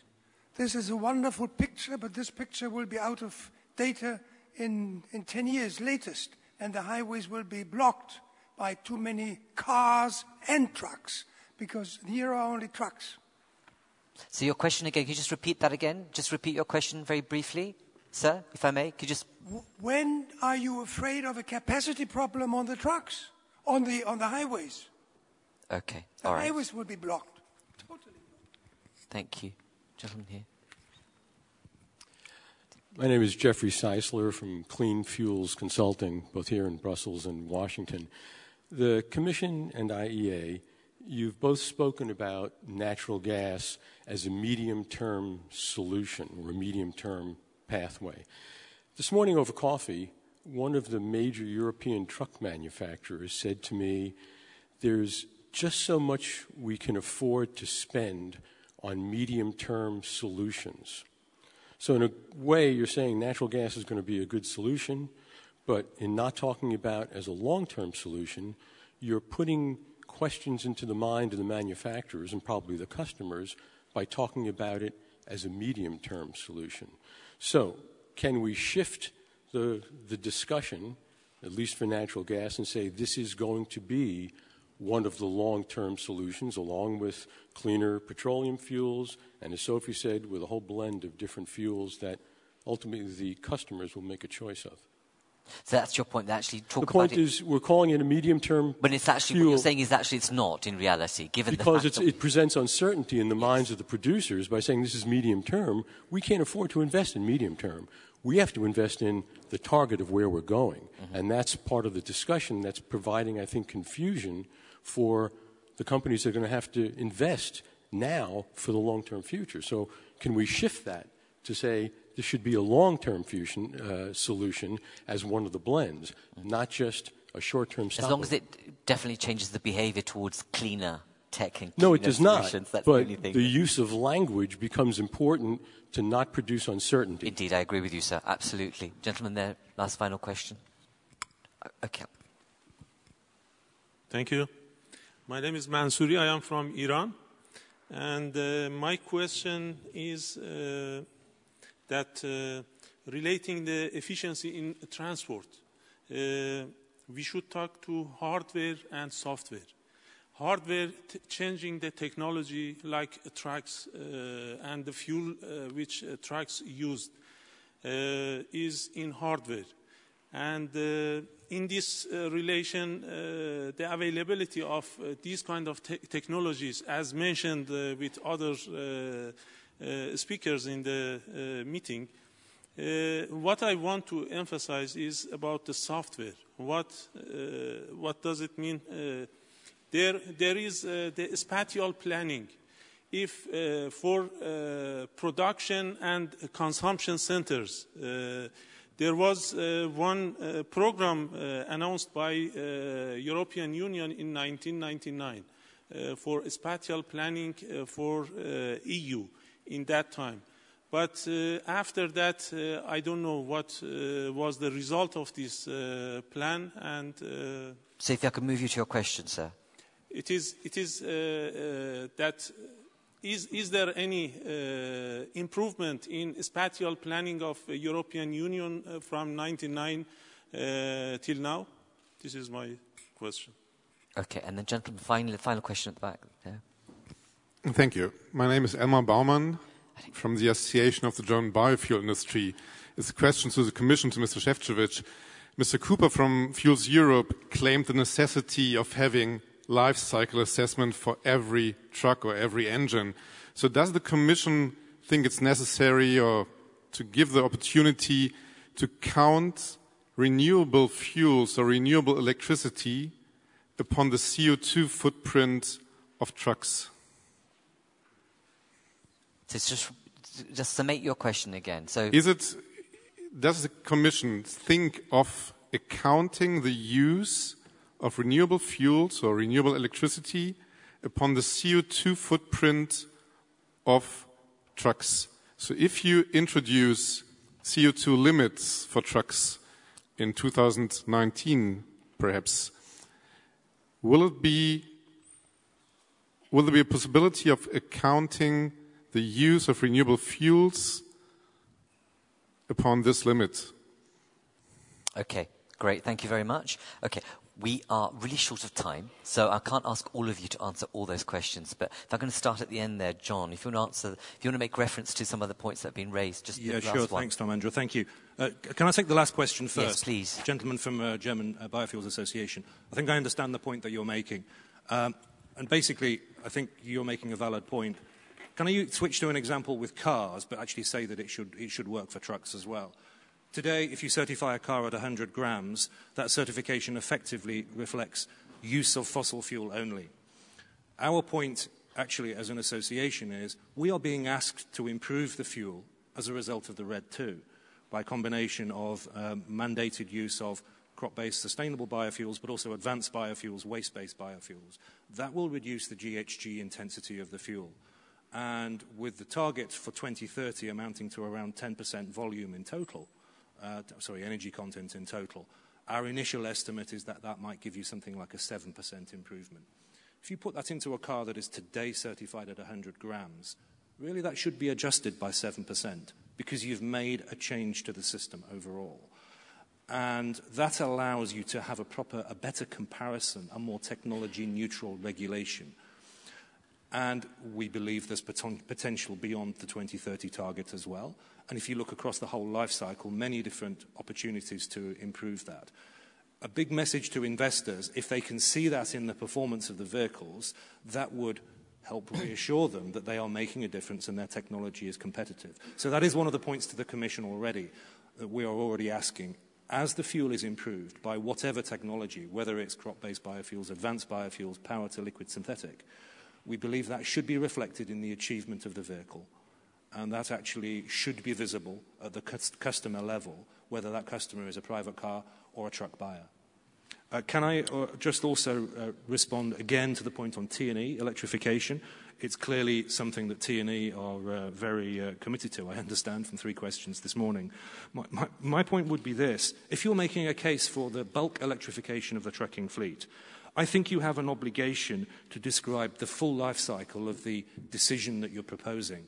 That means the full investment needs to put in all the infrastructure, the carbon footprint of thousands of very high power charging stations, all the minerals and mining that's associated to do that. The power demand, I understand it from Euroelectric, they say that the current power capacity can just support cars if they are aggressively smart metered. If you add in trucks with a huge power demand, you've just put in an additional requirement to build significant power generation capacity in Europe. I think you need to describe the whole proposal rather than just be blinded by the zero in the tailpipe standards. And that power demand has got to be regionally as well as locally. So, look, we believe electrification has got a significant role.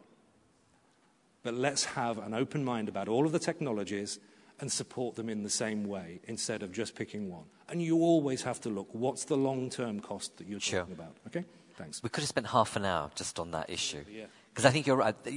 It's not right or wrong answer or an issue. It's actually more about thinking through the full implications of the infrastructure and the cost. And some might argue actually it's an investor save because actually there's upfront investment in infrastructure, but in the long term it might work. But we can't answer that question now, and I'm conscious of time. So Sophie, can I ask you the question the gentleman raised at the back about highways? Yeah, what do we fear? Yeah, the problem of congested highways.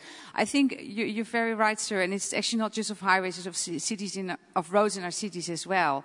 I think what we need to is go beyond the driver's training and actually go to fleet managers training. And coincidentally, we've just developed a course on that to try and make fleet managers the fuel champions. And in that, not looking just at the fuel, but also at the logistics operations, and that's something that the fleet manager can control.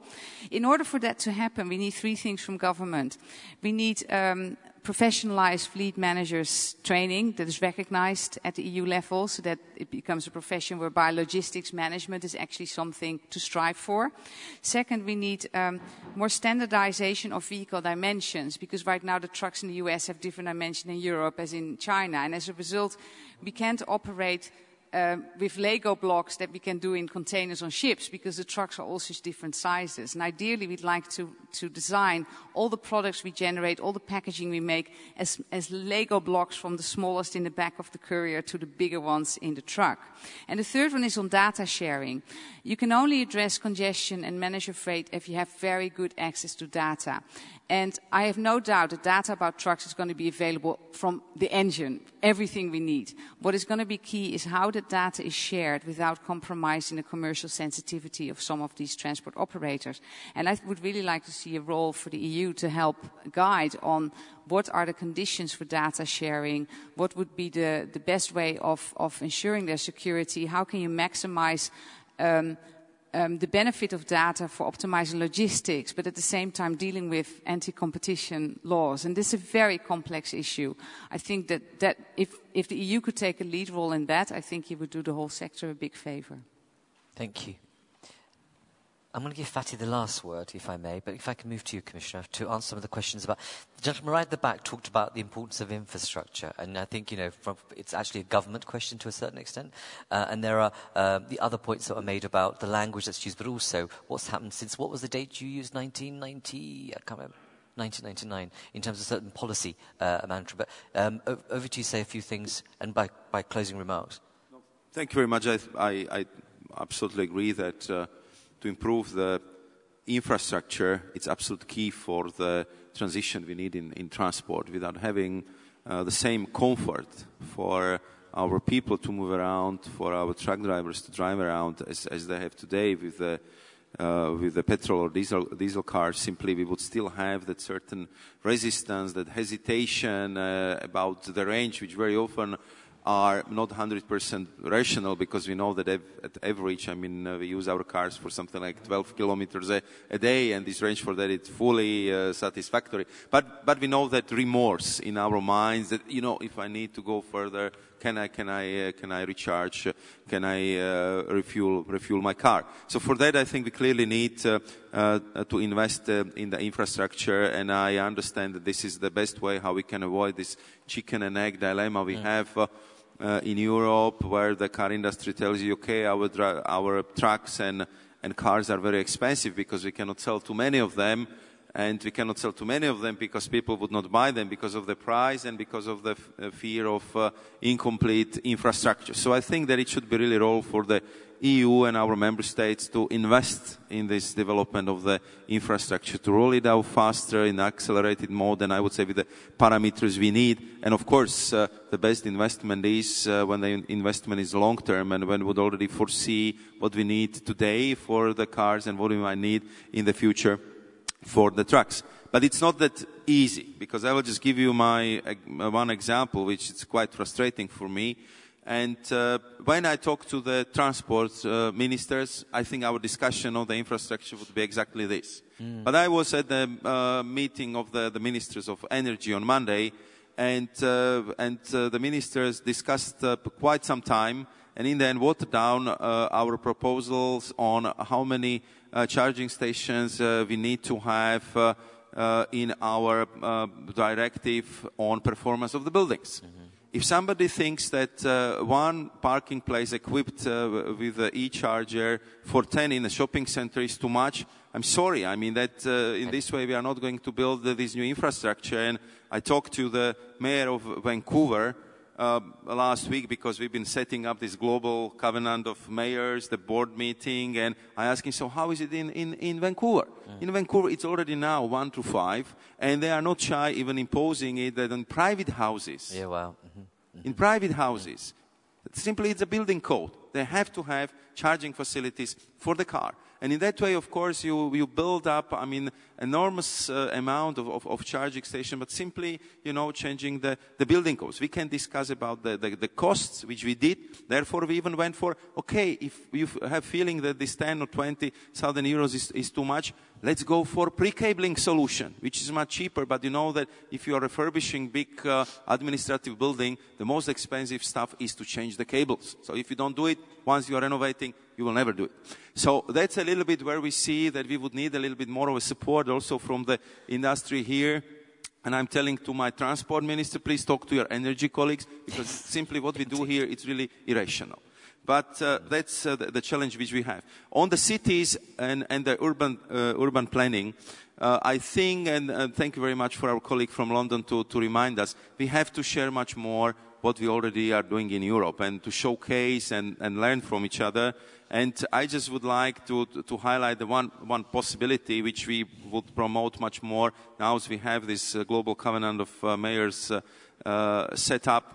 We established something which we called one-stop shop for cities on the European Commission website. When we want exactly offer this space for linking up all these initiatives, for proposing these new policies or simply exchanging the best practices. And so I would again send such an invitation to all of you. If you have a good ideas, if you have a good policies, share it with others. We have 7,400 mayors under the global covenant of mayors from all over the world. And I believe that we would have many more in the future because non-state actors are more and more important, especially after what we have seen was decided by the President Trump on Paris. On data, I was before that responsible for digital issues in the Commission, and it was quite clear that the future with the data lies with the two very important rules, that they should be machine readable and engine searchable. This should be the rule for all our data collections, and of course keep them open, keep them secure, and keep them in a shape that they can actually provide the necessary food for thought, for analytics, for providing this good decision. And we see how useful it would be, because today in a lot of cities already, also in Europe, if you use your app and ask how quickly I can get from one part of the city to another, the app give you the answer, and it will be different in the morning, it will be different in the noon, and it will be different in the evening, thanks to this data. So I think we should definitely do the same for trucks. The technologies are already developed, but we need to really collect the data in a way which could be really useful. And the last question on the target, I think that we have to use all technologies, all the improvement we can get, including in the fuel, because the demands are quite steep. We want to reduce by 30% by 2030 greenhouse gas emission from transport, from buildings, and from agriculture. Of course, the most we can get from transport and from buildings. So this is, I would say, the challenge we have to face, and we want to have carbon neutral world in the second part of the century. So I would say that's the ambition, and this is how I would suggest the corporate strategies would be developed as well. Thank you very much. Thank you, sir. Over to you. And particularly pay the attention to what the gentleman was saying about natural gas being part of the long term rather than the medium, because that will change investor behavior. Okay, just briefly on that, and just I wanted to say thank you at the end very briefly. It is very difficult to say which is medium term, which is the long term solution. And it is up to the companies, countries to decide which option they are going to go. We are putting all the options there. We have the same arm length to all the fuels as IEA, and it's up to countries to choose which option is the better. Last year, 2016, global CO2 emissions did not increase. They were flat. Very good news. You know, which country was the number one country in terms of bringing the CO2 emissions down, which is the United States. US was the champion of reducing the CO2 emissions, mainly because of gas replacing coal. Okay, so I think we have to put this in a context. There are different options, but the best one is, of course, given the energy sector's long-term planning context, providing right signals to the private sector by the governments so that they make the investments accordingly. So we don't exclude any fuels, but for us, important thing is whether or not these steps are helping for a sustainable energy future, as Madame Brundtland said in 1987. Now, I really wanted to finish by thanking first of all, Friends of Europe once again hosting the IEA here, once again having several hundred colleagues here. We are very thankful to you, and especially to Mr. Vice President. We know how busy he is, and my colleagues here. We wanted to, as IEA, we wanted to make a correction between the realities of life, numbers, and the public attention. Numbers are big. Trucks are playing a critical role in terms of oil demand and CO2 emissions, but the public attention is unfortunately very small.